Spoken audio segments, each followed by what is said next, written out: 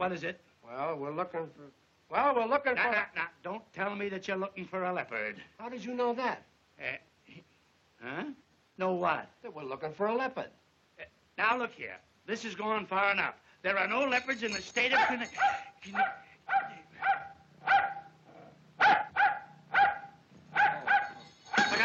Look out, everybody. That's a bad cat. Somebody get a gun. He's a killer. killer. Don't be alarmed, Alice. There's no need to be frightened, gentlemen. Everything's going to be all right. Hello, baby. Is this my leopard? Yes, that's baby. Oh.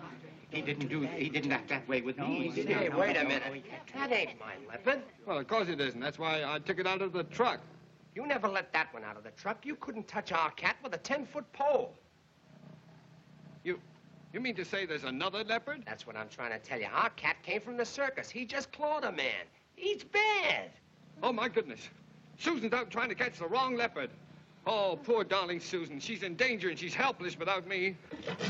All right, welcome back, everybody. I'm Scott. And I'm Brittany. And this is the Film Cafeteria. And today we are talking about classic comedies. Yes. We have 4 movies that we kind of watched that were all sort of in a similar vein. And these, I believe all 4 of these are films that you've seen for the first time. Yes, all 4 of them were. Yeah. But they were all amazing. Yeah. So I'm excited to talk about it. Well, we'll just, for this one, just go like right down the list. Okay, And just kind of talk about them. But I guess like before we get into this, do you kind of have like a relationship with like this kind of a genre? Like you know, I mean, obviously we all know romantic comedies, but a lot of people don't really know past their own generation of romantic comedies. Yeah. So it's like I don't know what's going on right now in romantic comedies at all. Like I know that it's happening on Netflix. Yeah. I know it's happening on Amazon. Yeah. But I don't watch any of them. I don't know them. I mean, I know a little bit about the kind of new line of generation of kind of like romance films because, well, the ones I know, because those are the similar ones I grew up with.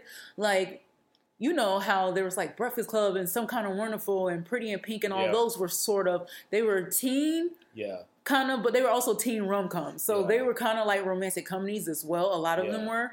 At least they fit in both genres to me. Yeah.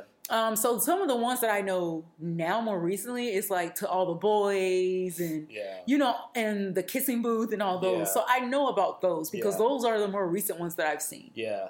And I guess like the ones like what we just watched would eventually become for our generation and for the movies that I know that I had seen growing up, they were kind of these films for these periods were like the Nicholas Sparks movies. Oh, well. And, you know, like, you know, things like, or, you know, not even necessarily Nicholas Sparks movies, but, you know, movies that kind of fit into that same kind of release pattern with stuff like, what was it, the one Matthew McConaughey? How to Lose a Guy in 10 Days. 10 Days, and The Wedding Planner. The Wedding Planner. Yes.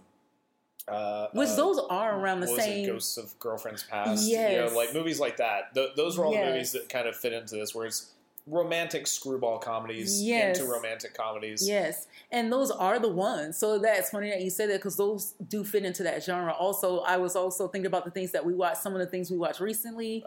When we watched like She's All That. And kind of 10 Things I Hate About You. Some of those are like the teen rom-coms. So because I brought up Kissing Booth and To All the Boys, I decided to bring up those as well. Yeah. And like, and I definitely think that like that's one of the interesting things is that when you look at this genre, as it went on, your central characters, for the most part, started to get younger and younger and started to cater more and more to that teen audience. Yes. Whereas, like, you know, if you look back at, I remember when I was very young, the big movies in the theaters were things like, that would have fit into this were things like You've Got Mail, Sleepless in Seattle, movies, you know, When Harry Met Sally. Yes. All of those movies are very much cut from the same cloth as all of the films that we're about to talk about. Yes. I don't even know who... The last movie kind of in that vein that I remember coming out was... and I'm sure that I'm forgetting quite a few, but the last one that I really remember was Friends with Benefits. Whoa, and really? Like, that was like the last one? That was the last one that I can remember. They got a major release that was a conversation that was, you know, part of like the culture, but was like essentially a romantic screwball comedy. Yeah, and What Happens in Vegas was along the lines What with Happens Friends. in Vegas? Yeah, I forgot about that one. Yes, that was with Friends with Benefits. Yeah. That was along that line too. Yeah, No Strings Attached. No I think Strings it was around the Attached. same time. Yes, Yep. those were around the same time. And so, like, that's kind of the last time that I really remember movies like this being released in any kind of a major way. We saw one that sort of tried it recently. Yeah. With The Lost City, the Sandra Bullock, Channing Tatum movie. Yes. I very much admire that movie's intent, and I was surprised at the fact that I laughed a lot during that movie. Yeah. And because it was so silly. It was very silly, but I will say that I also saw this year another movie that kind of should have fit into that category to a degree. It should have fit more into the category of raunchy comedy with something like Superbad. Yeah. But I saw that Jennifer Lawrence movie this year, No Hard Feelings, where it's her with this kid who's in high school, and it's the whole movie is... there wasn't really anything in there that made me laugh, per se. But it was definitely an interesting case study in... this is what happens when you make a comedy that is trying very hard to please everybody and not step on anybody's toes. Yeah. So it becomes its own thing when it really should have been a very funny, like kind of raunchy romantic comedy. Yeah, and this is the one I want to show you because this is along the more recent lines too. We watched that one together. Get a job. Yeah, that was... this weird movie that really doesn't work except for this one scene with Bryan Cranston. Yes. There's this brilliant, beautiful scene where Bryan Cranston sits down with Miles Teller and delivers this monologue about getting into adult life. That is brilliant. The rest of the movie is just I don't know what happened. Yeah, it's a little lackluster, but it's still around that same. You're right. Yeah. It tried to do around the same things that we're talking about, as well as The Spectacular Now. I love that film, but of course that came out and that was kind of way before then. Really melancholy drama. Oh yeah, it definitely was. But there was another one with Miles Teller that we worked together that we watched together that I think worked here also. That one with him and Annalay Tipton, where they get stuck in like an apartment together. Yeah, it was like I think like a one night. It's called One Night Stand. One Night Stand. That was it. Yeah, I was about to say it was a one night stand. That one actually, I think, could potentially kind of work too. Within this same... as well as the one that we're about to actually talk about too. That had the Anna Tempton her in there. Crazy Stupid Love. Yeah. So all of those are around that same genre. Like it has those same kind of little funny little quips to them. I agree, and then but for the most part, it seems like this aspect of which I think really kind of sucks is that when these movies originally came out, they were just films to go see. They were the pictures. And all of the movies we're talking about are movies that were more or less A pictures. Yes. These were a lot of people don't really realize when you talk about A pictures and B pictures does not mean Sharknado. That's not what that means. Even though now everybody talks about something like Sharknado, and they're like, "Oh, it's like this B movie." That's more like C. That's more like a Z grade film, if you ask me. But a lot of people don't really realize that B movies in reality were like film noir. Yeah, they were movies like one that I know you love that is done by somebody who. We're going to talk about movies like Sunset Boulevard. Not Sunset Boulevard exactly. I was about to say. Sunset Boulevard was an A picture. I thought you were going to say like Some Like It Hot or something like that. Some Like It Hot was also an A picture. Okay, that was an A picture. Most of Billy Wilder's works were A pictures. But something in the vein... Actually, a really good example of a B picture in a movie that you've seen before was like The Naked Kiss, the Sam Fuller movie. That's a good example of a B picture. Okay. What would happen is you would go and you would sit down and obviously this wouldn't really happen unless you're at a revival house, what I'm about to say. Yeah. You would go and sit down in a movie like Bringing Up Baby, and then when Bringing Up Baby ends, that's your A picture. That's your big movie that has like a good romantic kind of through leading line. Leading man and good, leading woman. Yeah, good a star caliber leading man and leading woman. Yes. You sat down in the theater, and this was not like you bought a ticket for the 4:30 show. No, this was we show up at the theater, and we just go 2 tickets. Yeah. And we pay our, 40 cents for our 2 tickets. And then you go to the popcorn counter. Which is now $40. Which is now $40. And you go to, the concession stand, and you get, a soda and some popcorn and some like actual candy, Yeah. like stuff that was made there, Yeah. and you get all that for like $1, maybe, or like a nickel. Yes. And then you went and you sat down, and the movie was just playing, and it just played all day. These movies just played all day. Yeah. Your A picture would be something like Bringing Up Baby. Before that, you would have newsreels, and you would sometimes have a cartoon. You'd have Bringing Up Baby play. That's your A picture. Then you have some more cartoons, maybe another newsreel. And then you have your B picture, which would be something like Naked Kiss. Yes. It would be kind of a weird, kind of like, why the hell are we watching this sort of movie? And that was usually not really necessarily any kind of star caliber. Yeah. Not another good example of a movie that was released mostly as a B picture was Night of the Hunter. Oh, Night of the Hunter So was a B movie? Here's one of these movies that you go and you see, and it's like, okay, you know Robert Mitchum, so that's why you're going to sit through it. Yeah. But you're like, Charles Laughton directed this movie, and like, what is this? So was the Last Picture Show like that too? No, Last Picture Show, by the time that came out, you didn't really have A picture, B picture movie. anymore. Okay. Yeah, Okay. because that is also Peter Bogdanovich. That's like the, the film brats that's coming out against like, Mean Streets. Got All of a sudden. So okay. now you don't really necessarily have A pictures and B pictures. Instead, you have Roger Corman double features. You have experiences like Grindhouse now. Yes. Where it's like, your B picture isn't a B picture, it's just the second half of your double bill. Yeah, you're right. And even that is very limited. That doesn't happen often. I mean, now it never happens. No. Like, unless you go to a revival house. Yes. That is doing something, or if you go to a Fathom Events that's doing like, oh, we're doing all 3 Lord of the Rings back to back. Or like in a day. Friday the 13th or something like Which, that. if they ever did like all the Friday movies, I might show up for that. Yeah, like, I might too. They never do anything that cool. No. I mean, I think one time we went to one, but we saw like 1, 2, and then like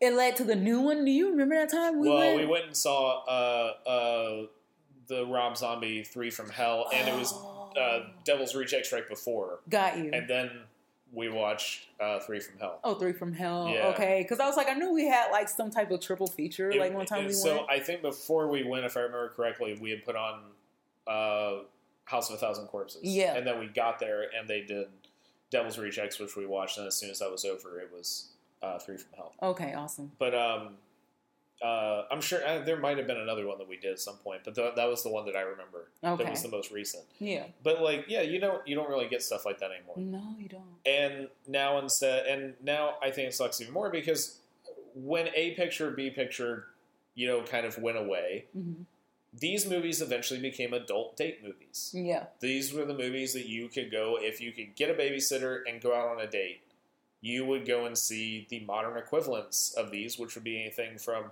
Julia Roberts, Richard Gere movies, really kind of a whole some of my favorites. Julia Roberts' career, her Gary Marshall side of her career. Yeah, the Runaway Bride, in particular, Pretty Woman, which is and a fantastic film. Which call it My Best Friend's Wedding. I love that one. Wedding. Yeah, because that's the one with Cameron Diaz and stuff in it. I love that one. I am like probably one of the lone people that really like the Mexican. Yeah, I that one with her and Brad Pitt. That one's okay. That's one of those movies that's so weird. Yeah, it's that just you kind of have off-kilter. to get on its level. Yes. And that was sold to the wrong audience.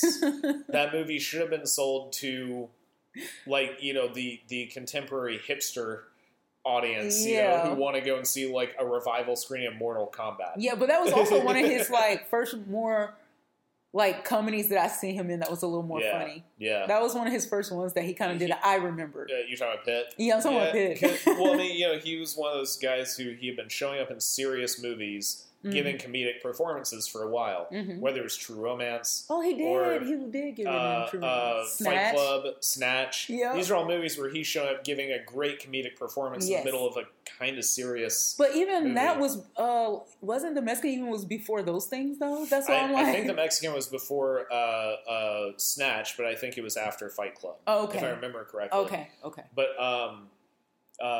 But yeah, like, and now at this point, it's weird to me that now like adult date movies are Marvel movies, and oh yeah, you're right. It's like, because what else are you going to go see? Yeah. So the one thing I will say about Lost City, and I haven't seen the George Clooney Julia Roberts comedy. They had Ticket to Paradise. Yes, I wanted to see it, but I'm not in no rush. So I'm like, one day I'm gonna put it on. I just haven't seen it yet. I would love to see it just to see them, and I'm glad that the movie did really well. Mm-hmm. And I think that Lost City did pretty well. I'm glad those movies did well because of the fact that they brought back they were adult romance movies that actually made some money. Yeah, and they brought back, they revived a whole another lane that was starting to be a little it's bleak. It's still bleak and in danger of extinction. Yes.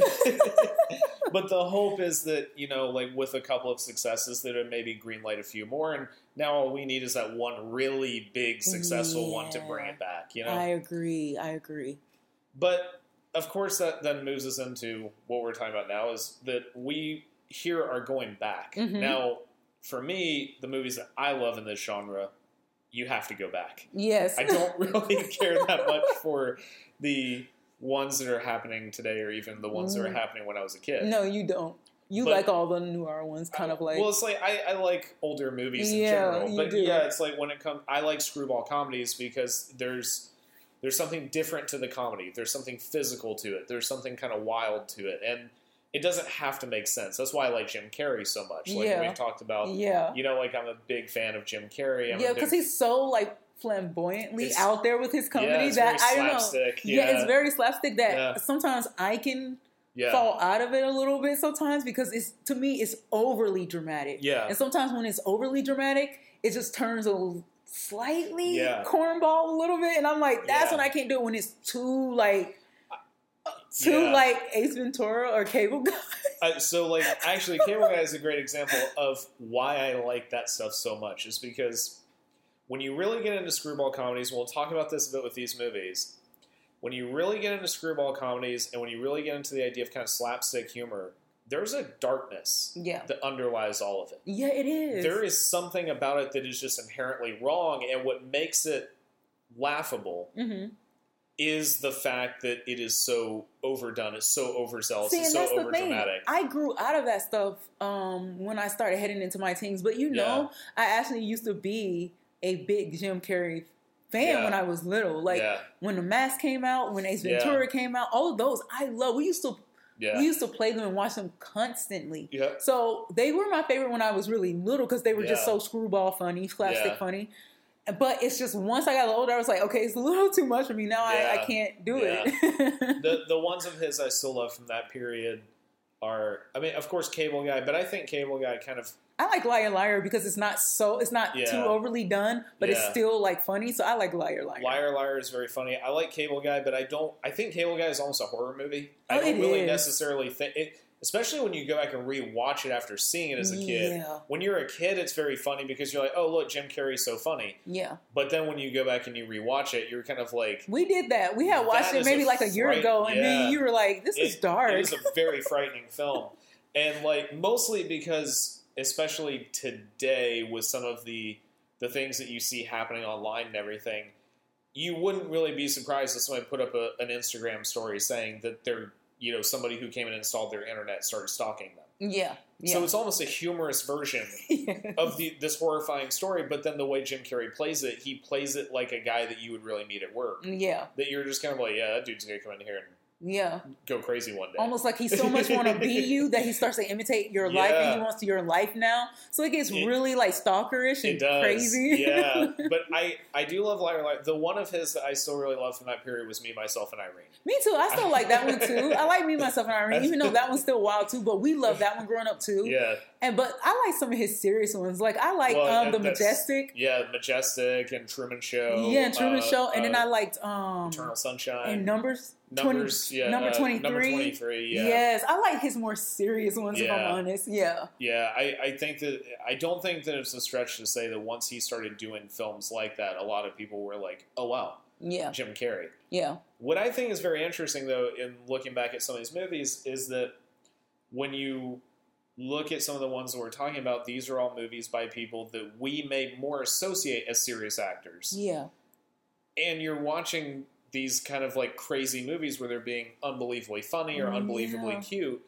And you forget about the fact that if you were living through a certain period of film, it wasn't necessarily like, what is this person doing? It's so off-brand. Mm-hmm. The way that you would when all of a sudden you're talking about Jim Carrey or Adam Sandler, like, oh, there's serious work. Yeah. I like it when they do their serious stuff. Yeah. There was actually a period where you were just like, it's a Cary Grant movie. Yeah. It's a Katharine Hepburn movie. And it didn't matter if it was serious or And not? yeah, you just went and saw it because they were in it. And but they were and a wide range. They had a wide range of acting abilities. That's why you probably could say that. And it was also like, it was a little bit more open. And I'm not saying Jim Carrey and them don't. I'm just saying a lot of their movies were like split off. Like their comedies were split off from their serious ones. Mm-hmm. There was not a lot of them that they made that was like serious and funny, but a little bit, I guess you could say. Because now when I think of like some of Adam Sandler movies, I'm like, some of it would get kind of like serious you go when they first were funny. Big Daddy, Wedding Singer, like those are all movies that you go back and look at, and there were these moments. It's those moments when he flips out. Yeah. And those moments when he flips out, you're kind of like, this is kind of messed up. See, like, but I like Rain Over Me. Rain Over Me is brilliant. Yeah. I love that one. Cool the one with Don Cheadle. Like, I don't know why, but Adam Sandler did it. I love that one. You know, it's one of those funny things where if I went back and looked at it again today, I don't really know how I'd feel about the movie itself, but those performances, I know I'd feel the exact same Okay. Because those performances were unbelievable, they especially the two of them together. Nobody really saw that movie.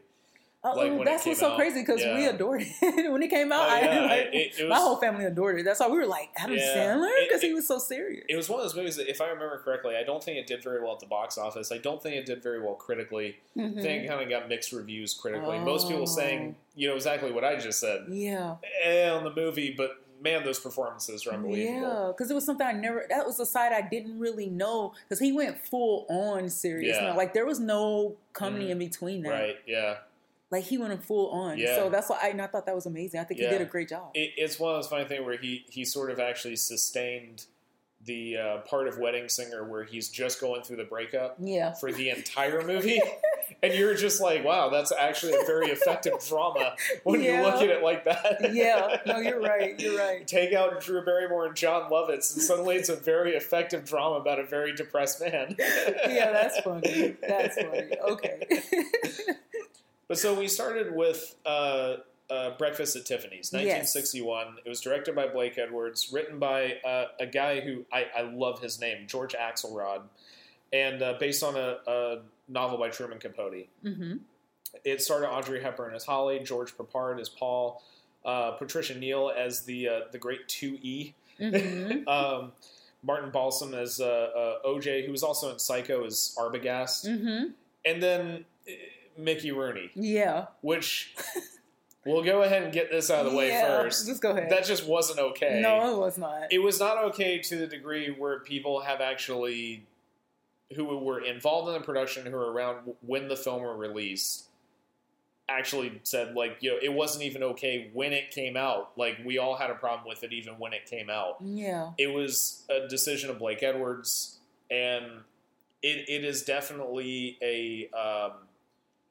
for anybody who hasn't seen the movie, hopefully if you're listening to this, you've watched the film already. But, mm-hmm. like, if you don't really know, like, what happens here, Mickey Rooney plays the Japanese landlord. Mm-hmm. And it is just, like, yellow face, mm-hmm. essentially. It's extremely offensive. It's, like, extremely uncomfortable. Yeah. I'm not even somebody who necessarily normally gets super offended by a lot of stuff, and even I can look at that and just be like, "Oof, yeah." Because it was bad the way it was doing to me. It was very exaggerated. Yeah. And if you're going to play a part when somebody is that exaggerated in their culture or their ethnicity or their, then it's best, or in their race, I think it's just best to get that same race to just be over dramatic versus getting someone to play them, because that's almost like the same offense that we have with blackface. You know what I mean? It was like that. But the one thing I can say, I know that some people had a problem when they go back and rewatch Tropic Thunder, and how they say that, which Robert Downey Jr., because he had on, but I was like, I don't know if that is completely the same thing. And the reason why I say this is because, like you said, for one, that was satire, but two, I think the funny thing about it, it was never about him playing a black man. Yeah. It was always about a man that lost his identity from playing all these different characters. Yeah. He no longer knew who he was. Yeah. And so he kind of just would like kind of blend into his character, not even knowing who he was. And I think that was deeper than somebody who was just imitating somebody who was of Asian background. Yeah, I agree. This definitely played a lot more like, you know, even like if you go back and you watch certain things, like say, you know, like Dumbo, where it's like there are some very obvious links to the minstrels. Yes, in that movie. I don't necessarily get offended by that because that was a place and a time, and I have a critical understanding of it, so I understand. Oh, okay, yeah, that's not okay. Yeah. But at the same time, I can also watch the film. I'm able to separate those things. It depends on how it's done. Because to me, it's about artistic, it's about artistic ability. It's about how it's done. If you do it artistically where it actually gives me a message, where it actually says something to me, then I'm kind of more accepting of it. But if it's just straight up offensive, no, I'm not going to get down with it. And that's what I mean to say is that, like, when I watched that film, I'm kind of like, oh, okay, yeah, that was a thing. It was definitely parody. It was definitely not okay. No. But like I can still watch Dumbo and not really necessarily the entire time just be like, oof. Yeah. With the Mickey Rooney thing, that played like you went to a Lower East Side vaudeville act that like 7 people were in who were all very drunk. Yeah. And this white dude got up and just started doing like, oh, look at me, I'm the Japanese guy next door. And you decided to film it. And you decided to film it. It was very bad and uncomfortable all the way around. And it just because it wasn't saying anything. It was just it wasn't saying anything, and it wasn't even... It was just a false invitation of it wasn't saying anything. It wasn't saying anything, and it wasn't really... There wasn't a reason to actually have it there in that way. No, it wasn't. Because there wasn't even anything that you could link to Capote's book that said, like... It's not like Capote wrote a character that was a white guy that pretended to be Japanese or anything like that. So what was the point in that? It was literally just like, you know who'd be funny in this role? Mickey Rooney. That was kind of Blake Edwards' opinion on it, and... It's definitely the one thing in the movie that makes it kind of a relic, because like what he brought to that was definitely a holdover from a period of comedy that he enjoyed that no longer was actually popular. No, it was not funny. And it was no longer funny because now you were catering to what film ended up doing. You were catering to a wider audience. Yeah. And the audience of film kept getting bigger and bigger and bigger and further and further and further away from the stage. Yes. And the further away from the stage that it got, the more that you were dealing with a widespread audience who were starting to see things from all around the world, especially by 1961. By this point, we've seen Kurosawa movies. We've seen films from other countries, and we suddenly have this view of like, oh yeah, there's this world is so large. Yeah. And there's so much that's being said across this world. This movie is suddenly funnier if you bring Toshiro Mifune in and teach him the dialogue phonetically. Got you. To do the exact same part. Yeah. And that's why I said I would prefer an actual Japanese person just being overly dramatic and then, about their own race rather than you have a totally different race doing like appropriating another race. And what I was going to say is that, you know, it's like if you suddenly bring Toshiro Mifune in and you teach him the dialogue phonetically, is it still a problematic part that's poking fun at the Japanese landlord? Like, yes, absolutely. But it's also not cheap imitation done in somebody's living room that's suddenly put into the middle of a picture. Yeah. No, you're right. You're right, because at least someone else of that race was doing it, so that's a little bit more like, okay, it's more acceptable. Yeah, it's still a little... It's still very wrong because it's still white people poking fun at the Japanese man that they got to... learn the dialogue phonetically just to make fun of his accent. Yep, that's true. So it's still the exact same thing. It's not the exact same, but it's still like the same result of like, oof. It's a little hard to... But it's not quite as like, I'm just going to fast forward to this part, like which we didn't do. But well, we didn't do because then we would have like also missed parts of the movie, so I didn't want to miss it. But at the same time, I was like, you remember like every time it came out, I was like, ooh. Yeah. I was just like, it was not fun to watch at all. No, those parts were not good. No. But... So now that we've gotten Mickey Rooney out of the way, overall, though, this is your first time seeing Breakfast at Tiffany's. How did you feel about it? I loved it. Because I've always seen little bits and pieces here and there on when it used to come on like TBS. They used to have Breakfast at Tiffany's on. Yeah. And then you used to have to wade through all the commercials, just like that. So I just remember seeing bits and pieces at a time. I never saw it in its entirety until the other day. Yeah. And I thought it was absolutely amazing. Yeah. I love it. I told you she was like the girl, the mischief. Like I love her mischievousness in the whole entire story. Yeah. Because usually it's the man kind of going back and forth, wrestling with things like that. And this time it was her, and it was so nice to see this woman that it was. Well, I can say it was. It seemed like she was more demure and upscale, but when you really find out... The more the facade gets broken, the more you go along, the more you're just peeling back the onion. Yeah, because it was just more layers to her story than what, of course, she would ever let in, because you could tell she was just that kind of person where she was just like, my past is my past, and it almost feels like a different person. And she even said it. Remember, there was a point where she was like, I'm not her anymore. Yeah. Like... That is no longer me. So, like... Because at one point... I don't recognize that person you say I am. Yeah. Because at one point in the story, her... You know, you see her as being this sprightly... kind of uptown girl. Uptown girl who is single and always has parties going, kind of like a socialite. That's a what socialite. she... Yeah, very much a socialite. But she really isn't. She only pretends to be. She's really not a socialite. And when in reality, she has a guy that she married when she was 14 years old. Mm-hmm. The story, that's why I said, like, it's a very funny movie.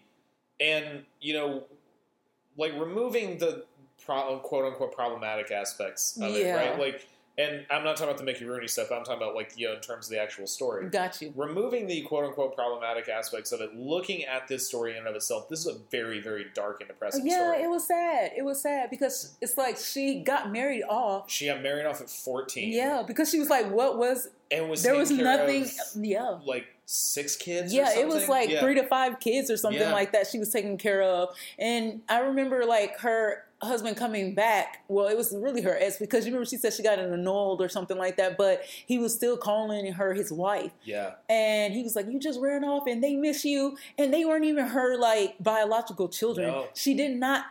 Yeah. She was not the woman that gave birth to those children, but he was just like, you know, they missed their mother, and she was just 14, and she probably was taking care of kids like only half her age. So she was 14. That means she was taking care of kids that were 7, 8, 9, and 10. I was about to say, like, the craziest thing is when you see the picture with all of them, you realize that she was at most 10 years older than the middle child. At most. And so you were that's why I was like at like. Because even they had a little boy that looked like he was like maybe 2 years younger than her. She was 14. He looked like he was 12. That's why I said like the middle child. Okay, because like I was like, that's why I was like, there was probably one that she was about, you know, maybe 12 years older. Yeah. That was probably the youngest. Like if there was 3, I can't remember how many kids there actually was. I think it was like 3 to 5 on that picture. There was a lot. Like, and then, but like she was probably only about 10 years older than the middle to the youngest child. Yeah. So you're just looking at like, it's like the oldest child may have actually been more of the age to actually date her. Yeah.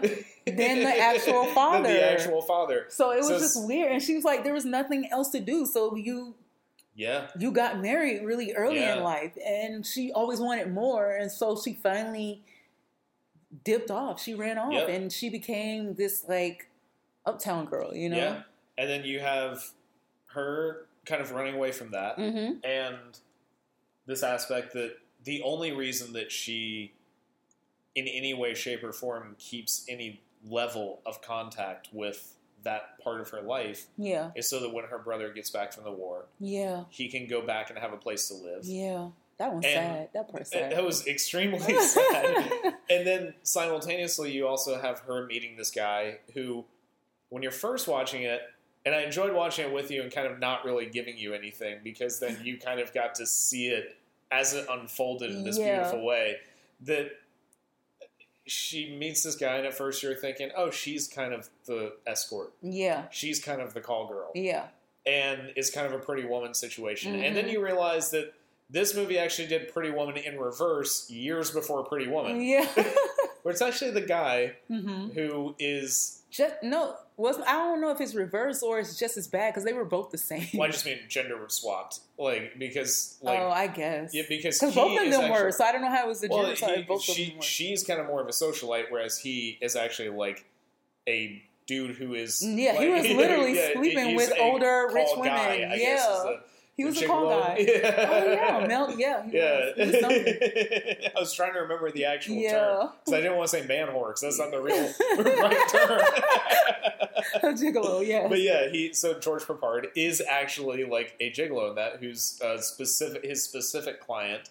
Yeah. That he has above everybody else is Miss 2E. Yeah. Played by Patricia Neal, who's amazing in the movie. Yeah. But, like, it is kind of interesting that it's like, you know, she meets this guy, and then as his story starts to unfold, you realize that he's this writer in big air quotes. Yeah. He's this guy who's like, oh, yeah, I'm a writer. But when she first asks him about writing, you realize that there's no ink ribbon in his typewriter, that he hasn't actually written anything forever. In reality, he's just a guy who professes himself as a writer to everyone, but is living under this woman. No, I think he does like all of us. He probably had writer's block, or just very much procrastinating, because I know that I can do that a lot. Mm-hmm. And I think it was just procrastination and just writer's block, because remember by the end he had like sold the book, or it was done, and he had sold the book. He had written a book way earlier. Mm-hmm. You could tell he moved out to New York and started coasting off of his good looks with the ladies. Yeah, because he needed an income, and he probably didn't want to get a regular job while he was writing. And then once he got that substantial income, once he got that nice place to live that had where the woman sent over a decorator to set it all up for him. I know, that's wild. He just stopped trying to be a writer. Yeah, he had a sugar mama. He had a sugar mama, and it is inferred that probably a few, but she's the one that we see. Yeah. And like, you know, and the story, of course, is kind of her trying to find her own identity and him trying to find his way back into being a writer, and the way they encourage each other. Yeah, but it was so funny how he said it. You remember when she first gave him I forgot her name already. Audrey Hepburn? Yeah, Audrey Hepburn. I'm talking about her character name. Oh, Holly. Yes, when Holly first told him about her, like, her job. You remember? Yeah. And she was like, I don't know. I just sit at the table, and he pays me to go to the bathroom and powder my nose, and then I come back, and guys just pay me for my time. Yeah. And then he was like, I don't think that's okay. Yeah. But then you find out he was sleeping with somebody. You're like, wait a minute, dude. Like, isn't that that the pot calling the kettle black? Yeah. Like, I don't know. Meat kettle. I know. Because I was like, wait a minute. You just called out and said it wasn't okay, but you're doing it. Yeah. Like, you're even worse than her, because at least from what I know, she hadn't yet said she was sleeping with anyone. Yeah. Maybe she probably was, but like it hadn't been stated. But I'm like, yours was evident. Yours was evident. Well, that was kind of the whole thing. Is, you know, he slept with, you know, these different women for money. Yeah. And she, at times, probably made, you know, from what we can see, made her money by inferring that you were going to sleep with her. Yeah. But it never actually happened. Yeah. You know, so her money was made off of leading you on, where his money was made off of actually having to perform. That's funny. But, like, I think one of the things about the movie that has probably aged the best are the hijinks that they ensue on together. Yeah, you're right. Like, when they actually do go to Tiffany's, finally. Yeah. Or, you know, like when they are just, like, kind of, like, running around. You know, there's that great bit where they put on the masks and they're running around and doing they're all just this being crazy, children again. They're just being these crazy children. There's also this aspect that I love of when we were watching it, I realized I was like, we have really lost our classiness with jokes. Yeah. Because one of the things I absolutely love in terms of the humor of the movie is there's that scene where Peppard and Martin Balsam are standing there talking, and George Peppard has brought in the book that he wrote, which is called 9 Lives, and they put it up on the shelf, and sitting right in between them, and of course there's only one thing that has 9 lives, which is a cat. Yeah. And what they're talking about is getting some... Yeah, so it's like that's funny. You pointed that out to me. I was like, that is so funny. And you're just looking at it, you're just like, oh, this is too good. The layers of innuendos, jokes, the innuendo, the layers of jokes that are all peppered throughout here. Yeah. Probably my favorite scene in the movie, though, is that party. Me too. That was my favorite one. Where you see all of these people getting crowded into this little New York apartment. An apartment about the size of the one we're in right now. I mean, it was smaller than that. It was smaller than that. Way smaller than that. And it's like, and just all these people backed up against each other and the insanity that ensues. I mean, he got sat on. He got sat on at one point. Yeah, George Papard got sat on at one point.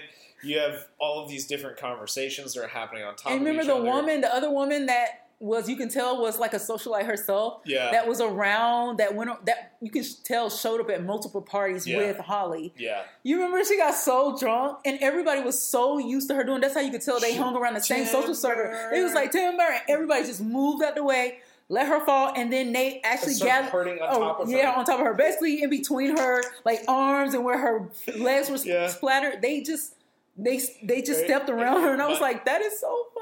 My absolute favorite was when the woman is standing in front of the mirror. Oh, yeah. And she starts by just giggling, and she then turns into crying, yeah, and she then turns did into screaming. She did like a laugh now, cry later kind of situation. Like, it was like... and you're just watching it just like, oh, man, like, they don't make what she was drinking anymore. I know. And not only that, but I was like, are you sure it was only the drink? Alcohol. It probably got spiked with some type of like, I don't know, like some type of pills or something. Like she was like, that was more than drink. And then you also had the great moment where George Papard and the Hungarian dude that she was talking to, or French dude, whatever he was. I don't know. I thought he was like Brazilian or something. Maybe he was Brazilian. Yeah, because he was talking about taking her back home, and I thought he was Brazilian. He might have been, and I know that he looks a lot like the Hungarian guy out of Eyes Wide Shut, and so like I always in my head, but like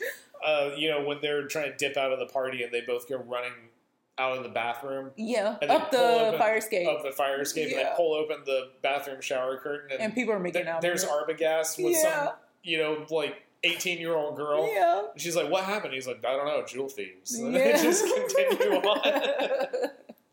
But it is like one of those kind of like great movies that you go back and watch, and it has tremendous hijinks. And then that was a fun time. That was definitely a hangout movie. It definitely a good hangout movie with those two. And, you even have that aspect of you brought up like them being kind of like kids, and that is personified so beautifully in the fact of how they get into each other's apartments. Yeah.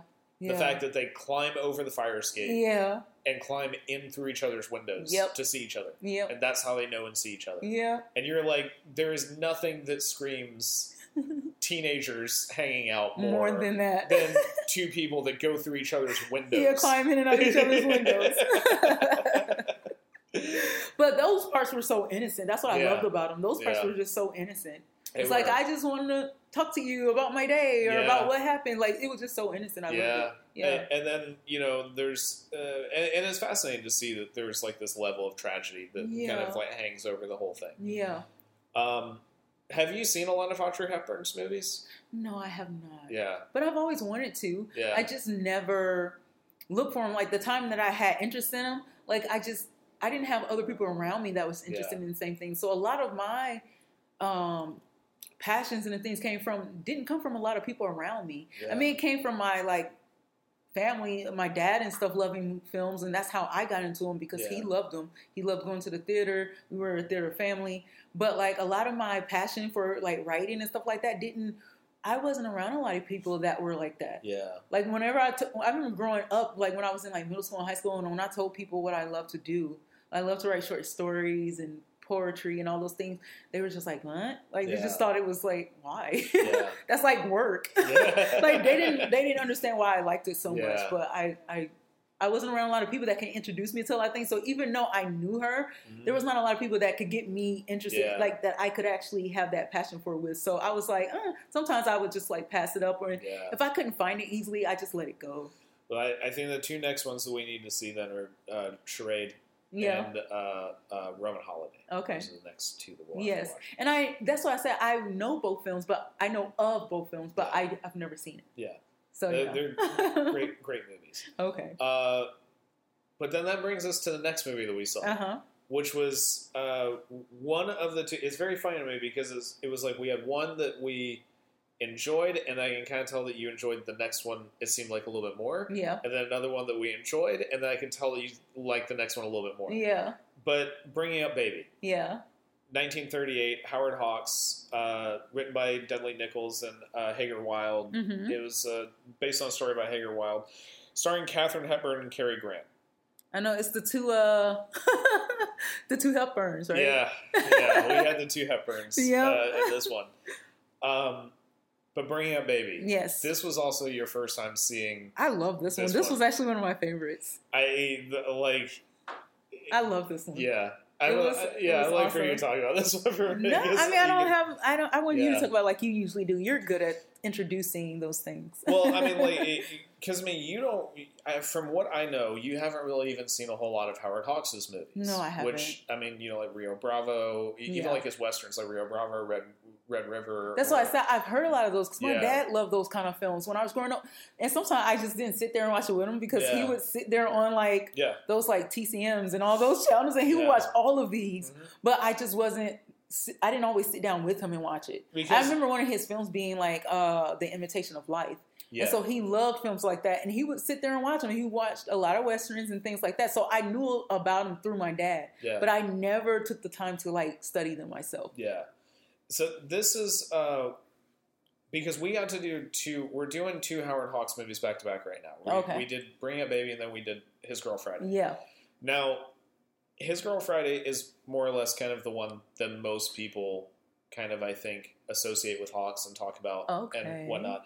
Bring Up Baby, though, to me is kind of the one that I like a lot more. Yeah, it's my favorite. And it's interesting that Howard Hawks liked it so much that he eventually remade it as a movie called Man's Favorite Sport. Mm-hmm. I don't really think that Man's Favorite Sport is as good of a film, but I do still think it is a hilarious, amazing movie. But Bring Up Baby is far and away, like, one of, still to this day, one of the funniest movies I've ever seen made. I loved it. It was absolutely, it had everything in it. It did. It had some of everything in it. Yeah. And that's what I love, because it had some of the like shock factors, like, you know, like you do, and then when you watch movies, it had that in there. It had the funny moments, it had the serious moments, and it had the, so it had some of everything in it.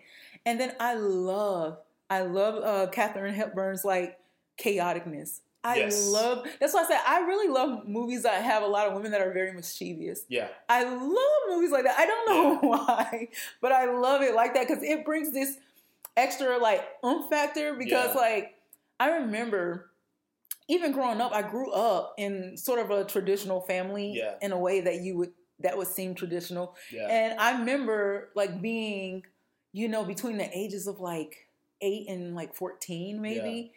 And I remember somewhere in between that age, my grandmother actually like said to me one day, you know, because she was born in like the 20s, like the 1920s. Mm-hmm. So like I remember her telling me one time, like, you know, girls should be seen and not heard. Yeah.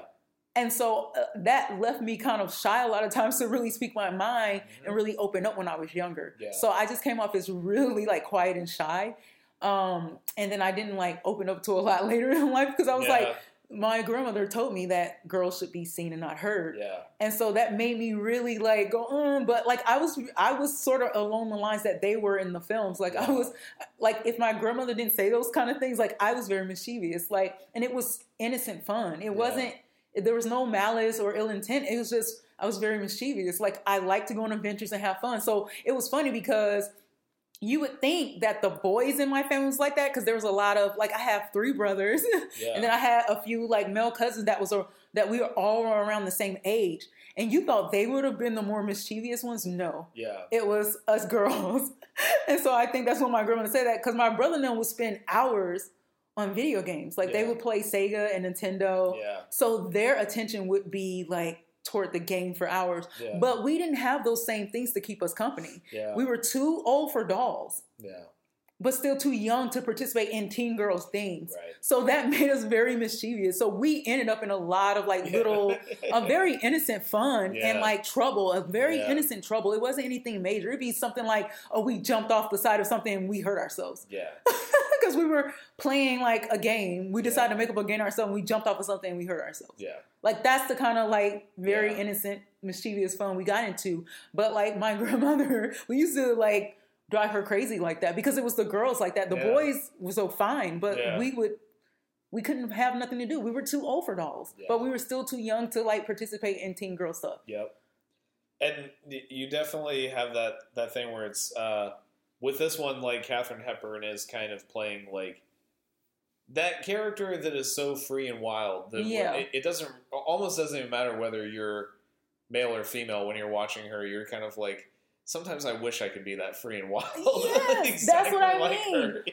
But at the times, that's what's so cool about it, because there were times where I got to be that. Yeah. But then someone would be like, sit down somewhere. Yeah. Like, I was always told to sit down somewhere, like, when I would get like that. Yeah.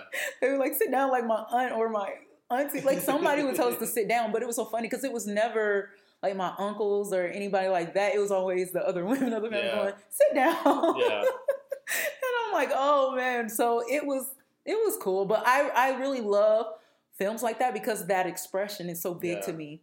And it feels so free that I love those kind of expressions from women in film. Yeah. So I think that's why I love films like this. Yeah. And like, that was the thing that Howard Hawks was kind of known for, is he was known for, outside of just being, great with dialogue, great with storytelling, he was one of the greatest tellers of stories. Yeah. Like, in terms of just like, this is where you start, this is where you end. Kind of like the basics of American storytelling. He was one of the best at it.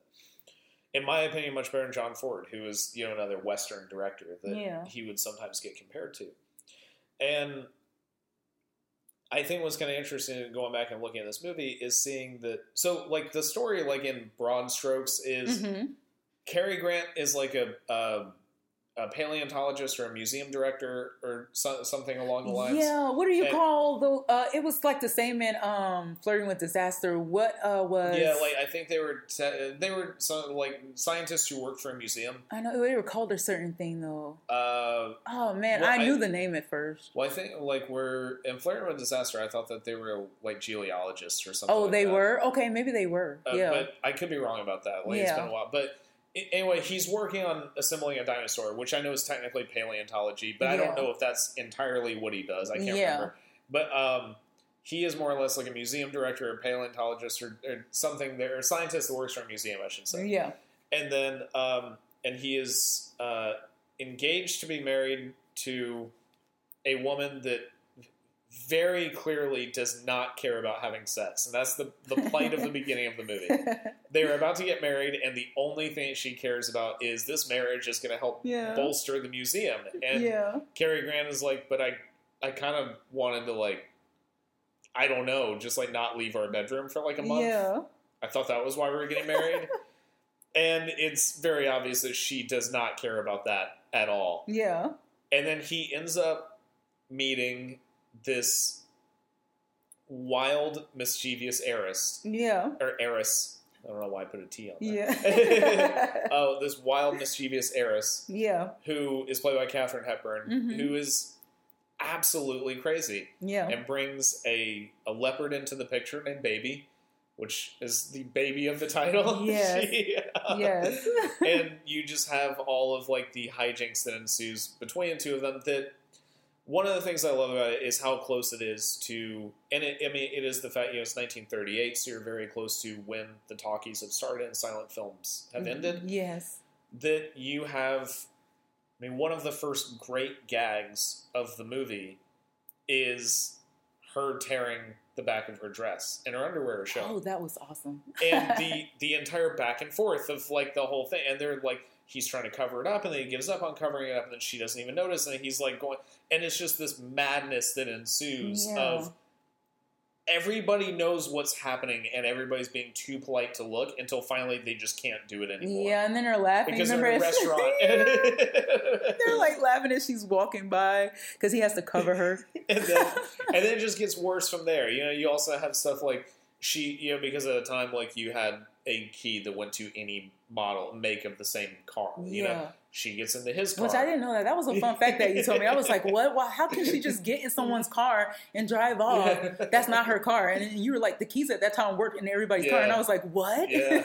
And then, like, so she just gets into his car and starts driving on. He's like, what are you doing? And then crashes into multiple things. Yes. This was like the ultimate, like... They kept switching. That was like a through line through the movie. You remember they kept switching cars. And I'm like, what is wrong with it? How do you just switch cars with somebody else? This is weird.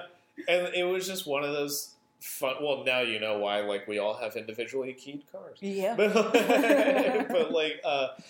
It was just one of those things where, like, when you're watching a lot of those hijinks, like, they are so over the top. Yeah. And so hilarious. And this was one of those movies where it really was just kind of like, get in, get out. It is going to move fast, and it's going to be hilarious from beginning to end. Yeah. And it really, really was. Like, Yeah. it is just like one of those movies that I absolutely love, and I was so glad that, like, when you watched it, you were enjoying it. I loved it. That was actually out of the 4. Yeah. I have to go ahead and say before we finish the other ones. Yeah. That was my favorite one out of the 4 we watched. Yeah. Which, That's I my mean, favorite it one. makes sense to me, because it's a wonderful, wonderful movie. Yeah. But that led us to watching His Girl Friday, Yeah. which is also directed by Howard Hawks, 2 years after Bringing Up Baby in 1940. It was written by John Lederer, adapted from a play by Ben Hecht called The Front Page, and starring Cary Grant and Rosalind Russell. Mm-hmm. And this one is kind of more of Cary Grant is a newspaper man. Yeah, but he also act like a hustler a little bit too. He's very much a huckster in the story. Yeah, it's he act like a little bit of a hustler because he would. You remember that scene where he actually like, I think he talked that man into like giving him like that insurance check or whatever, that policy. You remember? And I was just like, dude, you're like hustling out of his money when they only had a certain amount to like leave the state with. Yeah. So it was just kind of like weird, and that's all because he just wanted to get his ex to stay. Yeah. And that's essentially what the story is like that Cary Grant's this newspaper man. He hasn't signed his divorce papers from his ex, Rosalind Russell. Yeah. She shows up and is like, I'm getting these divorce papers signed. I'm about to get married to this other guy. Mm-hmm. And the entire movie is like a gigantic joke of like, I'll sign it tomorrow. Yep. It's essentially that. Give me 5 minutes. That's the whole movie. Yeah, the whole movie is that almost one like joke how Twister was. Do you remember how Twister was? I'm pretty sure that when they were writing Twister, they were like, "What if we just take His Girl Friday and put a tornado in it?" Yep. That it's not surprising me if that's actually how they sold that movie. It's like, imagine this: His Girl Friday with tornadoes. Sold. But like, that is. It is one of, like, the great classic movies. Mm-hmm. And I don't think this is a stretch to say, watching that movie, you see where every single Aaron Sorkin movie came from. Yeah. Listening to that dialogue is the film. Yeah, and watching the journalistic part of everything, too, because they were part of, like, a newspaper or some type of journalism kind of background. All of them had it. They would report the news. They would report everything that was going on in their town and city. Yeah. And so that part was interesting too, because you also see how they got together and worked well together as well. Yeah. As much as their marriage couldn't work, you also saw how they worked well together. Absolutely. And I do think, and definitely like when you see, thinking of Aaron Sorkin, like just go watch The Newsroom. Yeah. And that was... That's literally The Newsroom. Yes. What is her name? With Emily Mortimer and Jeff Daniels. Yeah, that's literally The Newsroom. But it's also Olivia Munn and what's his name, who she gets with, who announces the death of Osama bin Laden. Oh, yeah, yep. An episode that I love. Yeah. But every single male-female relationship in that story, for the most part, with a couple of notable exceptions that maybe are some of the weaker points of that show, are literally the His Girl Friday couple. Yep. It is, my wife was once my work wife that is now my wife. Yes.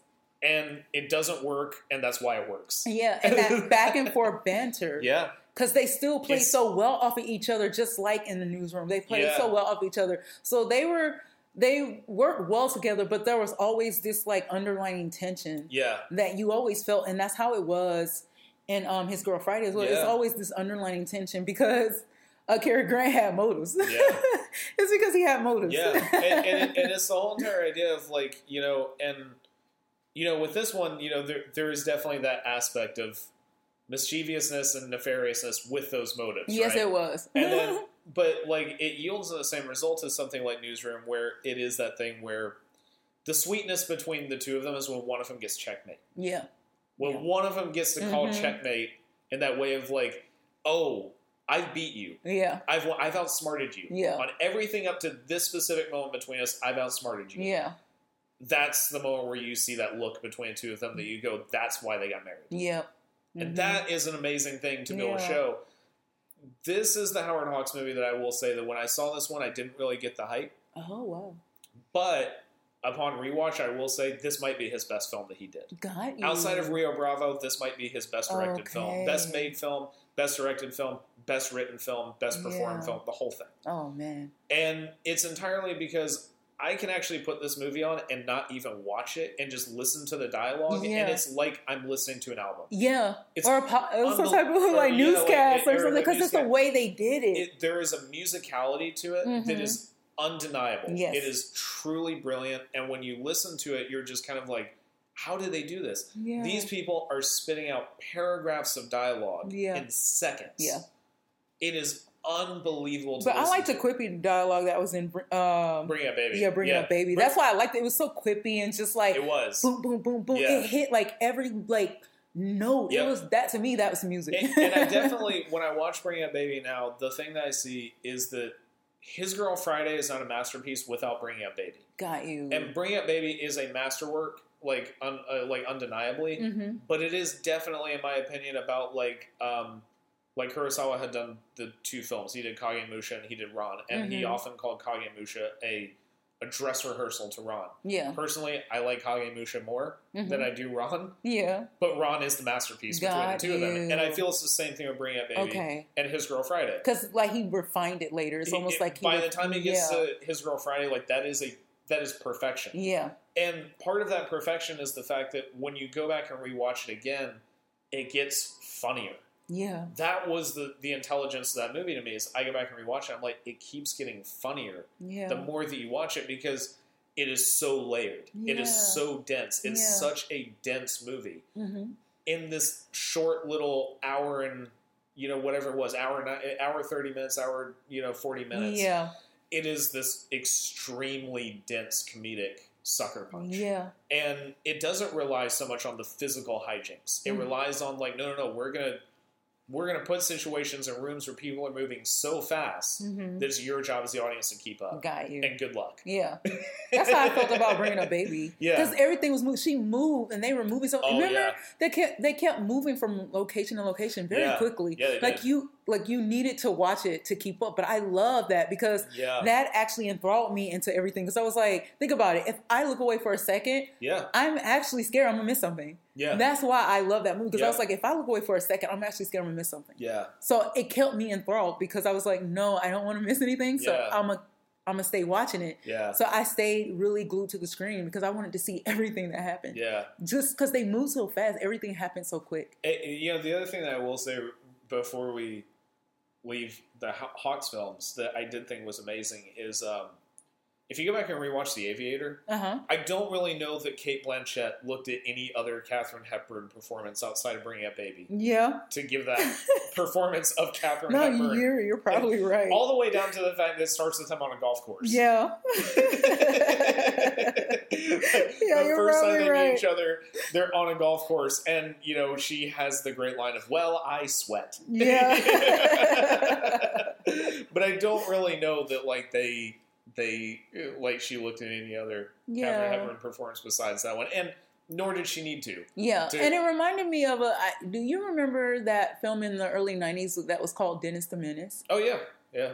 Her, like, Katharine Hepburn, like, her character reminded me more or less of that character, just because it was such, like, innocent mischievousness, but, like, at the same time, she annoyed him so much. Like, she annoyed the mess out of him so much that she was just like a fly in his ear. Yeah. And that's what it reminded me of, people that just going like, stop that, always going stop that, and they're just annoyed at that person, and she's going, I love you, but I love you, but I love you, and I just love that part. It was just so innocent. Yeah. It was so innocent. It was so great. She was just, I love you. Yeah. Like, I love you. And she doesn't admit that, like, of course, right away when they first meet and they're going through this back and forth, they don't. But then it's funny because the moment she gets to her aunt's house in the country, like, then she admits it and she goes, well, I you love him. Yeah. And I'm like, that's why you were being so ridiculously,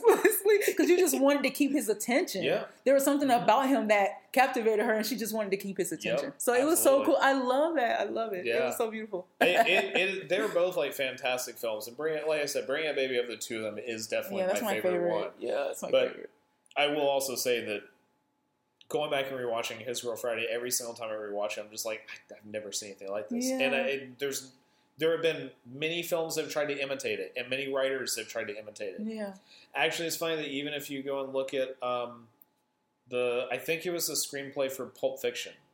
I think in the beginning of it, there is even a reference to you need to say the dialogue like His Girl Friday. Yeah. Like, it is one of those movies that it is so overly imitated and such a kind of like mainstay of filmmakers that, you know, they see this movie and they go like, I want to try and accomplish that. Yeah. And I think for good reason, because it is unbelievable that you can achieve that level of humor and satisfaction out of people sitting in restaurants and in newsrooms. Yeah, and a lot of bantering back and forth. You know what I noticed too? In a lot of her films, she was very captivating as well. You're talking Katharine Hepburn. Oh, yeah. I don't know, like she was very captivating. I don't know. I kept looking at her. That's why I found her so interesting, and she ended up being like my favorite. I was like, you're so captivating. Because I know that you've seen African Queen. Because we watched that one together. Yes. But have you seen any of her other films? No, not that I really remember. Okay. But I know her. That's what I'm saying. I know her as the person more than I know her films. Yeah. Yeah. So that's what's so funny. I will definitely say that, like, even if you watch no other of her films, the one thing that I would always recommend to anybody that ever wants to know who Katharine Hepburn was was her interview with I think you showed me that one when she Dick kept Cavett. She kept moving the table around in the rugs, and she was just like, "Take it away." And she was like, "She said, she's like, how can you have this rug? Yep, we need a new rug. Yep." You're like, this is amazing. Yeah, but it is truly one of the most chaotic interviews that I've ever seen in my life. Yeah, but at the same time, you see, it's like it's not that she's this person who's off her rocker. Yeah. Like, but she's eccentric. She's kind of eccentric. Very eccentric. Maybe has a little unchecked OCD. Yeah. You know, and it's like, but like, she is extremely eccentric. But like, the one thing that's unbelievable is that when you watch her, you see what a dynamic presence she was just as a human being. Yeah. That resulted in these tremendous performances. And that's what I mean. I know her more about her as the person than I do about any of her movies like that. So. Yeah, but she is unbelievable. Like, do you know many of Cary Grant's roles? I know a few because didn't he do like a few musicals and stuff like that too? Well, the big one that he did that we watched the big one that he did that we watched together was actually the Hitchcock movie North by Northwest. Oh, that was the biggest one. That was the big one that we watched together. That wasn't his biggest one, right? Well, that was the one that we watched together. That was kind of like one of his most kind of famous roles that he ever gave. Yeah. But I heard about him so much too. But that's why I said I know these people more as who they are as people than I actually know about their films. Yeah. Because you heard about how dynamic they were as people and as actors. Yeah. But I haven't seen very many, but I actually knew about them through conversations. Yeah. So that's the funny thing about it. I'm like, I actually know about them through conversations. Yeah, it was like a lot of the movies that we watched together of his were the Hitchcock films because we watched Notorious together. Yeah. I think we watched North by Northwest together. Yeah. He was, of course, in Philadelphia Story, and then he was also, he was in the one that I mentioned earlier with Audrey Hepburn, Charade. Yeah. That's the two of them together. Okay. Yeah. And so he's done... But, you know, he was just one of those guys, though, that, like, you know what I was thinking about, too, when I was thinking of Singing in the Rain? And what's his name? The tapper and the dancer? Yeah, Fred Astaire. Fred Astaire. Yeah. So I got them confused, because I heard about them a lot growing up, so I'm like, oh, I got him confused with Fred Astaire. But no, like, he was... But it seems like he died the year of my birthday, the year I was born. Did he really? I think so. It seems like he did, in my opinion, because I see his... It says 1904 to 1986. Oh, yeah. So, yeah. That would have been the year he died then. But yes, so that's why I said I know more about how people talk about him than I know I have actually watched the films. Yeah. So that's why it was nice to go back and watch them because it was really good. He made his own suits. Oh, see, that's what I heard about him too, is the suit thing. Yeah. So if you watch his movies, you realize he's always wearing the same suit. Oh, wow. Because that was a suit that he made, that he tailored. He tailored. So that leads us to our final, which actually does make me think that, I know that you were thinking of Fred Astaire when you were thinking of him, but I know that you were saying it was Gene Kelly. And Gene Kelly and Fred Astaire. I was thinking about, and Cary Grant, all three of them is like an amalgamation of each other. I was thinking of that because they all feel like an amalgamation of each other. But it did make me realize But was Gene Kelly in? Gene Kelly was the one singing in the rain, and then you're thinking of Fred Astaire from when we were watching that box set of musicals that had like that's what I'm. Thank you. That's what they're all coming in together, but they were all great performers. It made me realize that maybe one of her upcoming ones should be classic musicals as well, because musicals have been getting like this kind of revival ever since.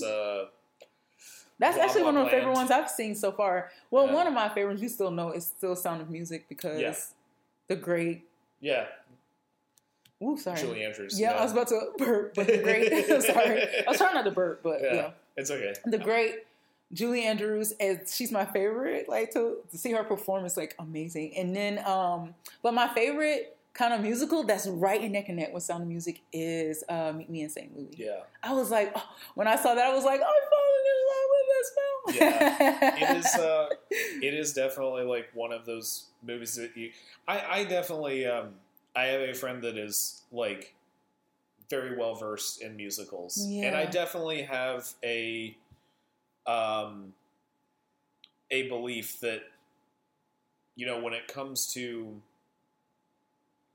like film and genre in particular, that for the most part we end up like kind of leaning into one of two genres. Yeah, that you end up leaning into kind of musicals or horror movies. Yeah.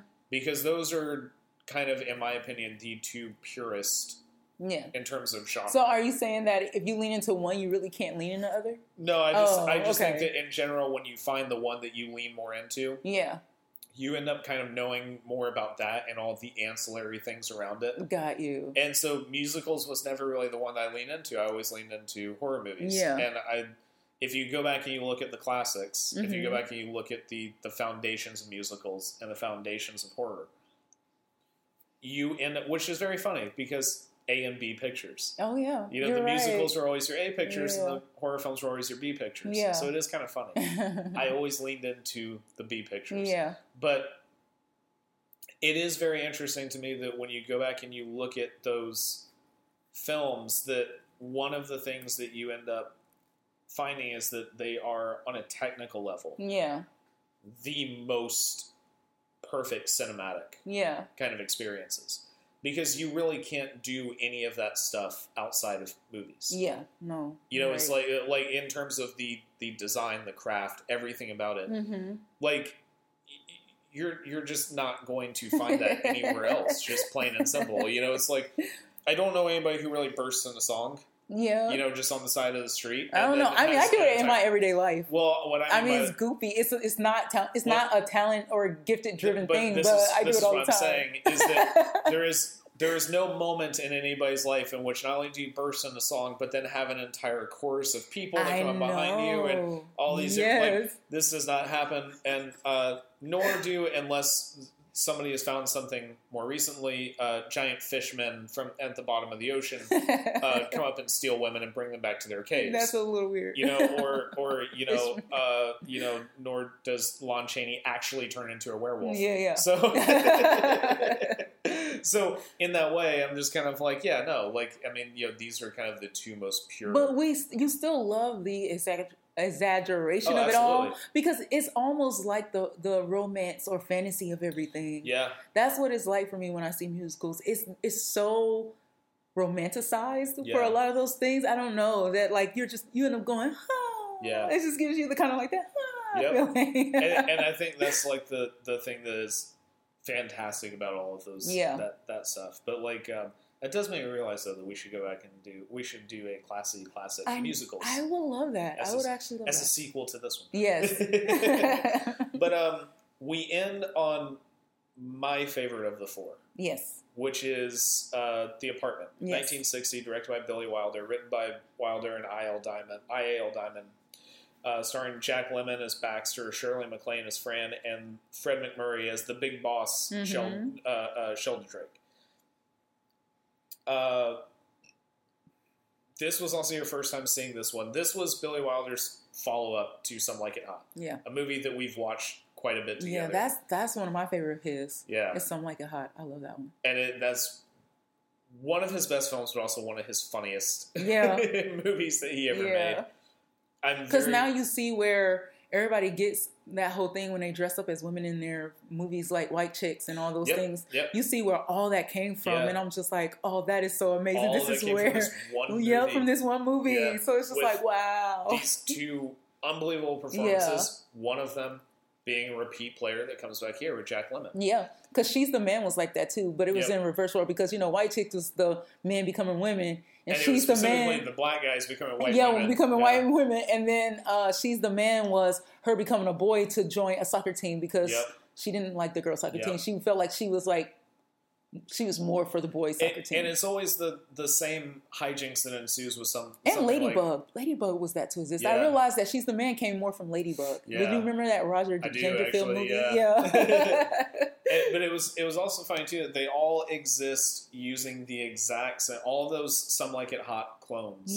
Exist using the exact same thing, which is it's a person or two people who are posing as a different gender and inadvertently infiltrating the other gender. Yes. And what makes and then having to deal with the hilarity of but I like you. Yes.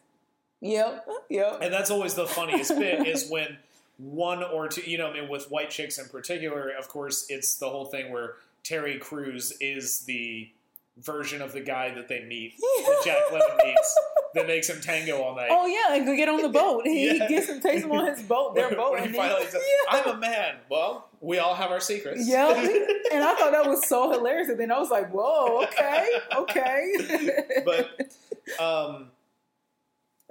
after Some Like It Hot, that movie was so successful, in no small part because of the three lead performances. Yeah. Jack Lemmon, Tony Curtis. But Jack Lemmon did an amazing job in The Apartment because that was more serious. Yeah. That was a little more of a serious role. It was funny, but his was a little more serious. And, of course, with Some Like It Hot, it's him, it's Tony Curtis, it's Marilyn Monroe. Yes. In one of Marilyn Monroe's best performances. And it's all, mostly because it's her most self-aware. Yeah. It's one of her most self-aware performances when you watch it. That she is definitely playing the archetypal, in big air quotes, dumb blonde. Yeah. But there is a self-awareness and a tragedy to that performance that doesn't exist in many of the other ones. Yeah. And then, of course, like you said, Jack Lemmon comes back with this one, reteams with Billy Wilder, but this time he adds the beautiful Shirley MacLaine. Yeah. And has another repeat player from Double Indemnity come back with Fred MacMurray. Yeah. But this was also your first time seeing this one. How did you feel about this one? This one was great. I had actually never even heard of this one until you showed me. It was like The Apartment. I was like, what is that? And then when I saw it, I was like, wow. Like, this one was really well done. Like, it was really good. I loved all aspects of it, especially that dynamic. Yeah. Of when he goes to work and like to this day, I was like, I would love to see a story about how this all happened. Like, I just want to see, I know how they told it, but I now want to see how this all came about because how do you lend... Like, you almost want to see, like, the first apartment. Yeah, like the first apartment because how do you lend your key to all your supervisors and manager and bosses of that company just so they can use your apartment as like a Playboy like apartment. Yeah. And it was so wild. I'm like, how did this even, and I get it. He wanted to get ahead at work, but how did that conversation in that situation come about? Yeah. So I'm almost like, I was like, I wish someone had loved to done a little take of that. Yeah. Even if it's not a direct like prequel, I just wish that I would see something that does like somewhat of a spinoff of how that could have happened. Yeah. I wish I would see something like that Because that was cool, and I was like, what? How did you, end in this situation? When we were watching, we were saying that, you could almost remake the movie today with Alden Ehrenreich. Alden? Yeah, Alden. Why did I can't say his last name. All right. You used to tell me all right. Yeah, all okay, right. sorry. Okay, yeah, you used to tell me. And Florence Pugh. Yeah. And those two lead parts, and it would be and then you could have Josh Brolin playing the boss. The boss, the Fred McMurray role. Yeah. And then you would have just this, you could literally start it with who was the first guy, and then carry through the rest of the story. Yeah. But this is definitely the one that I liked the most, just because I'm a huge Billy Wilder fan. He directed and also co-wrote, because he wrote all of his stuff. He did the movie that I would probably say is my all-time favorite movie, which is Ace in the Hole.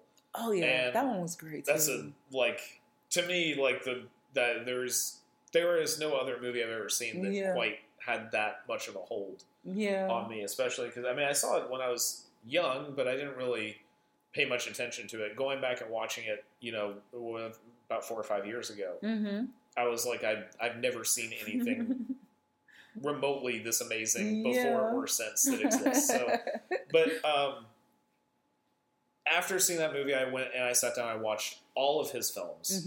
And I had seen Some Like It Hot a bunch of times. I'd also seen, weirdly, a movie that he did about Sherlock Holmes called The Private Life of Sherlock Holmes, or The Life of Sherlock Holmes. I had seen that one actually weirdly a few times because we had that on VHS. Yeah. But I hadn't seen a lot of his other stuff, and that when I sat down and watched him, the big find for me was The Apartment. Yeah. Out of all of them. And of course I had seen Sunset Boulevard. Oh yeah. That's one of my favorites. Now that you name all of them, I'm like, oh, there's so many that are my favorites. But this one was the big find to me. In part, it was because it is, for a movie that came out in 1960, it is still one of the most relatable films that I've ever seen. Not like all of us go out and lend our key. That's a very exaggerated metaphor for the entire idea of going above and beyond for a company. Yeah. And them just using and abusing their workers. Yeah. And it was so bad because you remember that was the only way. They were like, well, if you take the key away, we might not have a spot for you. You remember? And I was just like, this is so disgusting. And you think about how many times that in real life you'll be working at a job. Yeah. And it's the only thing that you're clinging on to keep your apartment, to keep, your stuff, to keep your bills. And you're clinging on to it, and you never want to take that wrong step in any which way out of fear that it could ruin that one little inkling of an idea that you have that you might be able to move up.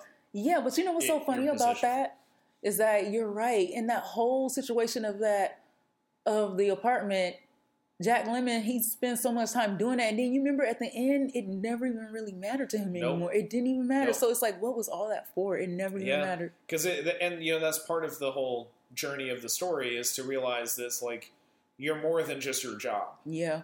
You're far more than just your job. And is it worth it? Sometimes certain jobs are not worth moving up if that's what you have to give for it. You know? It's not worth letting go of yourself just to move up. No, it's not. And Billy Wilder and I.A.L. Diamond came up with the best metaphor for that, which is this guy lends out his keys to his superior, his apartment key to his superiors, so that they can come and use his apartments to bring all of their affairs. Yeah. And within the first 10 minutes of the movie, he has a cold. Yep. He's sick. Yep. He has to wait outside until they're done when he's home, and he's like, You remember that was the most depressing part when he was like, I'm in bed now. Yeah. He's like, I'm in bed. I'm about to go to sleep. Oh no, it's okay, buddy boy. And then you remember he was like, how can I be fully productive at work tomorrow? How can I give you my best at work if I'm tired when I go in tomorrow morning? And they didn't even care. But I'm like, but see, that's the crazy thing, that you care about that more than than your boss did. Yeah. That's wild. Why do you have to tell your boss, no, I need to get some sleep tonight so I can get up and be productive at your company? Yeah. Yeah. I was like, whoa. And that was to me the craziest thing about it, is going back and looking at it, and you're just like, this is the wildest thing, is how many times, I can't even count how many times I was at my job and I would end up online until maybe you saw it sometimes. So like I would end up online until 1 or 2 o'clock in the morning helping people, but then the expectation is still pick up at 6 a.m. Yeah. And you're just like I was awake till 2, but now you still want me to pick up at 6. So I've only had a 4-hour window of sleep. And it's like everybody knows that nobody hangs up the phone that immediately just goes and crashes when they've been on the phone. No, you can take time to go to sleep. So it's like, you know that this person didn't go to sleep until 3. Yeah. But then the expectation is I'm going to call you at 6 and I expect you to be just as effective as you were all day yesterday. Yeah. After 3 hours of sleep. Yeah. And they took like the most absurd premise and turned it into the most beautiful metaphor for like how absurd it is. And you see that since 1960, it hasn't changed. No, it hasn't changed because no matter, the whole point wasn't even the key itself. It didn't matter how ridiculous that the premise was. Yeah, the premise was. It was what it was about. It was why he was doing it. It was like, how can I be productive in the morning and then get a raise and make you notice me if I'm always tired because you use my apartment at like 12 and I need to be in bed. Like, and you remember he was even sick and he had to reschedule his apartment around just so all of his bosses can get the apartment on different days on the day he was sick. That is maybe like one of the funniest scenes that can easily make you cry. Yeah, it was so sad. Because it is like, I was getting kind of angry. I was like, the levels of different emotions that you can end up going through watching him do this, starting with, like, can you please just come on this day? Can you please just come on that day? Can you please? And then it just gets worse and worse and worse and worse. And you're just like, there's no way that this is. Yeah. And then that look on his way with the sniffles and he's like, and he's just trying to pencil everything on his little book schedule that's on his desk. And I was like, oh my, this is like funny. That was a good movie though. That one was good. It is like one of the great kind of films of its kind. Is this the earliest Shirley MacLaine movie you've ever seen? Yes, that is the earliest. Because I think the next one was... Oh, man. I don't remember the next one. I saw one when she was pretty young, but I don't remember what the next one was. Was she in, what you call it? Oh, I'm about to say the wrong thing. Oh. I'm about to say the wrong thing. She's in the original Around the World in 80 Days, if you ever saw that one. Oh. Like the one from like 56. Yeah, but then she was in. That's probably the oldest. That's probably the earliest one I seen was still Magnolias. Yeah, I think that was the earliest one I seen. I saw the other ones after, but this was the earliest one I ever seen was still Magnolias. That is. I think that is. It is safe to say that is where a lot of people about our age first kind of encountered. Yeah.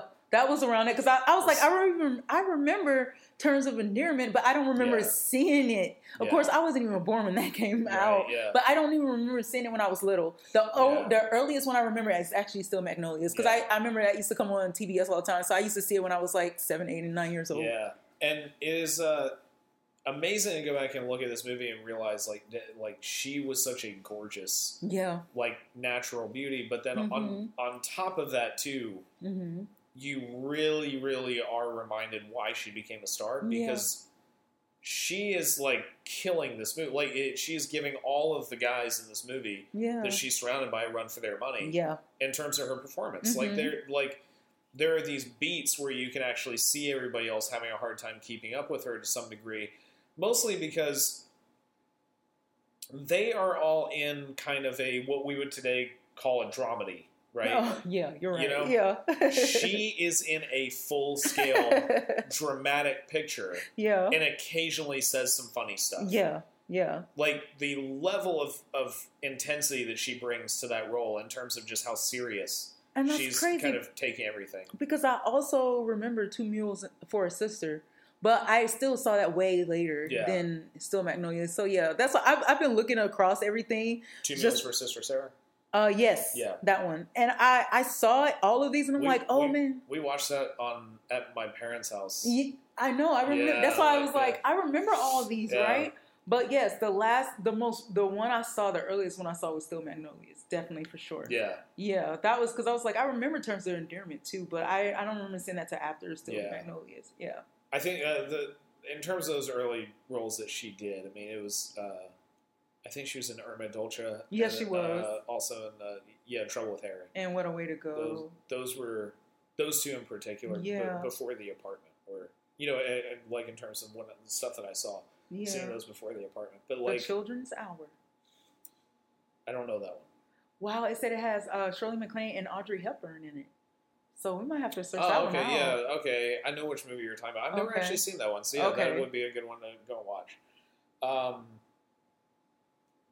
But yeah, so this was. But like, I'm very glad that like in watching this one that you got to see it and enjoy it. And all of that. I think that was great. I really enjoyed that one. It was really nice. I enjoyed that one. But, and those are like some amazing like stories, man. The way they put it together, I was like, this is like really cool. When you go back and you rewatch them, that is the one thing you do realize is that the writing in them is on a level. Because one of the things that you also realize too when you go back and rewatch them that I'm always reminded of is the fact that we're so used to watching. Yeah. Like I mean, just being honest about it, it's like there's also a different kind of romantic comedy. Yeah. That came out that we have seen quite a bit, which are movies like Knocked Up and Forgetting Sarah Marshall, and kind of the Apatow school of romantic comedies that are not very written. Yeah, they are very improv heavy. Yeah, and that has good and bad qualities to it. Yeah, because there is that aspect. Looking back at it, that you're just kind of like. Some stuff could work, some stuff couldn't, but we're just going to let somebody go and then cut together all the best material. These films that we've been talking about are all written. Yeah. And the dialogue that they say is dialogue that is memorized. It is like, there were writers who sat down and came up with all of these jokes. And they were great actors. And worked all this stuff out and then gave it off to great actors who were able to perform all of it. Yeah. But like, this was not just kind of like, we're going to put the camera in front of Seth Rogen and wait until we get the one that we like the most and cut that one together with it. This was like very much like sitting down and really having to write every single one of these jokes and make sure that it balanced out with the next one. That's what a lot of P.T. Anderson movies remind me of. His movies are getting closer and closer to these kinds of films. Yeah. The older he's getting. Yes. Especially looking at Licorice Pizza. Mm-hmm. Licorice Pizza is his attempt, like him throwing his hat into the arena of movies like Bringing Up Baby and, in particular, His Girl Friday. Yeah. It is definitely him throwing, because... You listen to how those kids talk, especially at the beginning of the movie when they first meet each other. Yep, and quippy dialogue back and forth. Yeah, that's why I say it's the pace, it's the way they do it. The camera is just one shot, just following them. It's not cutting back and forth. And you go back and watch these movies. How much of it was just a shot that had everybody in the frame? It was like a 2-shot or a 4-shot. Like it was just a shot with everybody in the frame, so you can see everything that's going on. Mm-hmm. And the interplay is you cutting with your own eyes between those two people. Yeah. And you get to choose whoever you want to watch within them. And you see how he's doing that now, and you're like, oh yeah, that's exactly what he's moved toward. He's moved toward trying to make movies that are closer to comedies that were coming out in the 30s and the 40s. I mean, they're really solid. That's the reason why I like them, because they're so solid. Like, I was like, he has a strong foundation in which he kind of built his movies. That's why I like them, because they have strong foundations. They're not too, like you said, loose. They feel very well thought out. They don't feel like they're just put there for no reason. No, like, not at all. All his scenes seem to matter a lot. So that's why I was like, it reminds me of that kind of detail. I mean, it makes sense, too, that, he would be doing that. Then, we just heard recently that he's now a volunteer curator for TCM to keep it running properly, which is very unfortunate that that's happening right now, but it's a good thing it's in such good hands and capable hands. Yeah. But I do agree, because like it seems like ever since kind of post There Will Be Blood, he's been moving away from influences of people that were alive through his own lifetime. Yeah. He's been moving, like There Will Be Blood kind of felt like the last one where that was so heavily influenced by Kubrick and Wells. Yeah, but even then, he still, I think he captured like people very well. Oh yeah, absolutely. So that's sort of why it reminds me so much of those films, because those films capture like people very well. Yeah. So I just like that it's a full dynamic character. Yeah. Nothing seems how do you say, nothing seems unnecessary. Like nothing seems. Yeah, there's no fat. Yeah, like, there's no. Lean. It's very lean. Muscular. Yes, it's very straightforward. Yes, yeah. his characters are so chiseled to me. Like, yeah. and that's how I see those characters in those movies. That they're so chiseled. They're right to the point. They're like a sculpture. Yeah. You know what I mean? While other ones have fat because there's no real meat to their characters. Well, you know, it is interesting because when you look at what he's decided to do, how he's moved so far away from characters that are struggling to find something to say. Yeah. With, you know, movies like when you go back and look at Heartache to a degree, but especially Boogie Nights, Magnolia, and Punch Drunk Love. Those are three movies with characters that are almost crippled by the idea of having to speak. Yeah. That they almost can't. Yeah. And that their frustration is that they don't understand their voice. Yeah. And like, whether it's, you know, people flying off the handle in Magnolia, like Julianne Moore going like, "Don't call me lady," or like, you know, like you're right. It's almost like he first started off with people who are struggling to communicate to people who could. Because think about even how he did "There Will Be Blood." Starting with "There Will Be Blood," all of a sudden I'm a competitor. Starting with "There Will Be Blood," all of a sudden he puts the two people that are going to be able to speak better than anybody else right up against each other: a preacher and a businessman. Yep. Yes. A salesman and a preacher. And they're both salesmen. I'm sorry. He puts both of them up right next to each other, and it's like there is no want for words there. Yeah, and they were both salesmen in there to me. And then, it's just one was trying to sell business and oil while the other one was trying to sell God. Like it was just so funny. And then you have, to me, the master is, to me, him letting go of that older part with Freddie. Yeah. Like Freddie is kind of the last character he had that really struggled for his words. But his actions spoke a lot. It was louder than words. Well, yeah, I mean, absolutely. and, you know, he reminds you more of, like, Dirk Diggler. Yeah, yeah. You know, where it's like Dirk's actions, no pun intended. I mean, not talking about the actions that he did on film. But, so weird. But, you know, it's like Dirk, you know, was definitely a character that, you know, the way that he moved spoke volumes above, like, you know, no, fuck you, Jack. You know, like, it was... Like, just his movement just spoke volumes beyond that, just like Freddie. But again, was up against this kind of figure in his life that was able to speak so clearly and eloquently, like the Burt Reynolds character. Yeah. You know, now with him with Lancaster Dodd. Yeah. And then starting with Inherent Vice to Phantom Thread to Licorice Pizza, there's this banter now that does remind you a lot. Yeah, I like the back and forth banters of those kind of films. That's why I said I love Bringing a Baby, because it was like that back and forth that just, it was such a mood. Yeah. It was such a tone and an atmosphere. It was a mood, and I loved it. It's so quippy and kind of upbeat that it makes you perk up to watch it. That's why I said I loved it. I couldn't turn away because I was scared I was going to miss something. Yeah. Like the way they just moved it. So I really love that kind of banter back and forth. Yeah. And that is what he did with Licorice Pizza. Absolutely. And he did it in Phantom Thread, too. He did. Like, I think Inherent Vice, Phantom Thread, and Licorice Pizza, and all three of those, he's kind of done that. And now it seems as though there's a good possibility that Bradley Cooper might be moving into that same arena with Maestro. Oh, that'd be cool. Which is very exciting, because that trailer definitely does kind of show you the notion that this might actually be something a bit closer to kind of the films that we're talking about here than it is necessarily like, you know, your standard biopic, which I'm usually not a fan of. But I am excited to see this one. Yeah. But so those are our 4 films that we're talking about today. And did you have anything else? No, that's it. Well, we'll when we come back, we'll probably come back with some musicals or something. Yeah. Part 2. Part 2. But thank you all so much for listening. I'm Scott. And I'm Brittany. And this is the Film Cafeteria.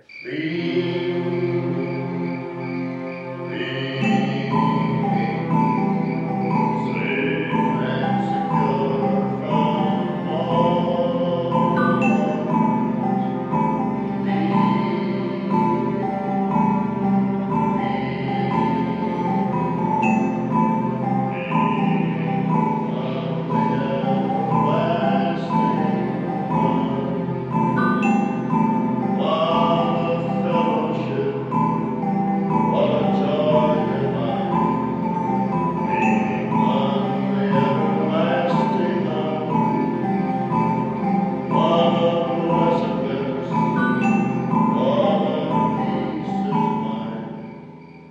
Leave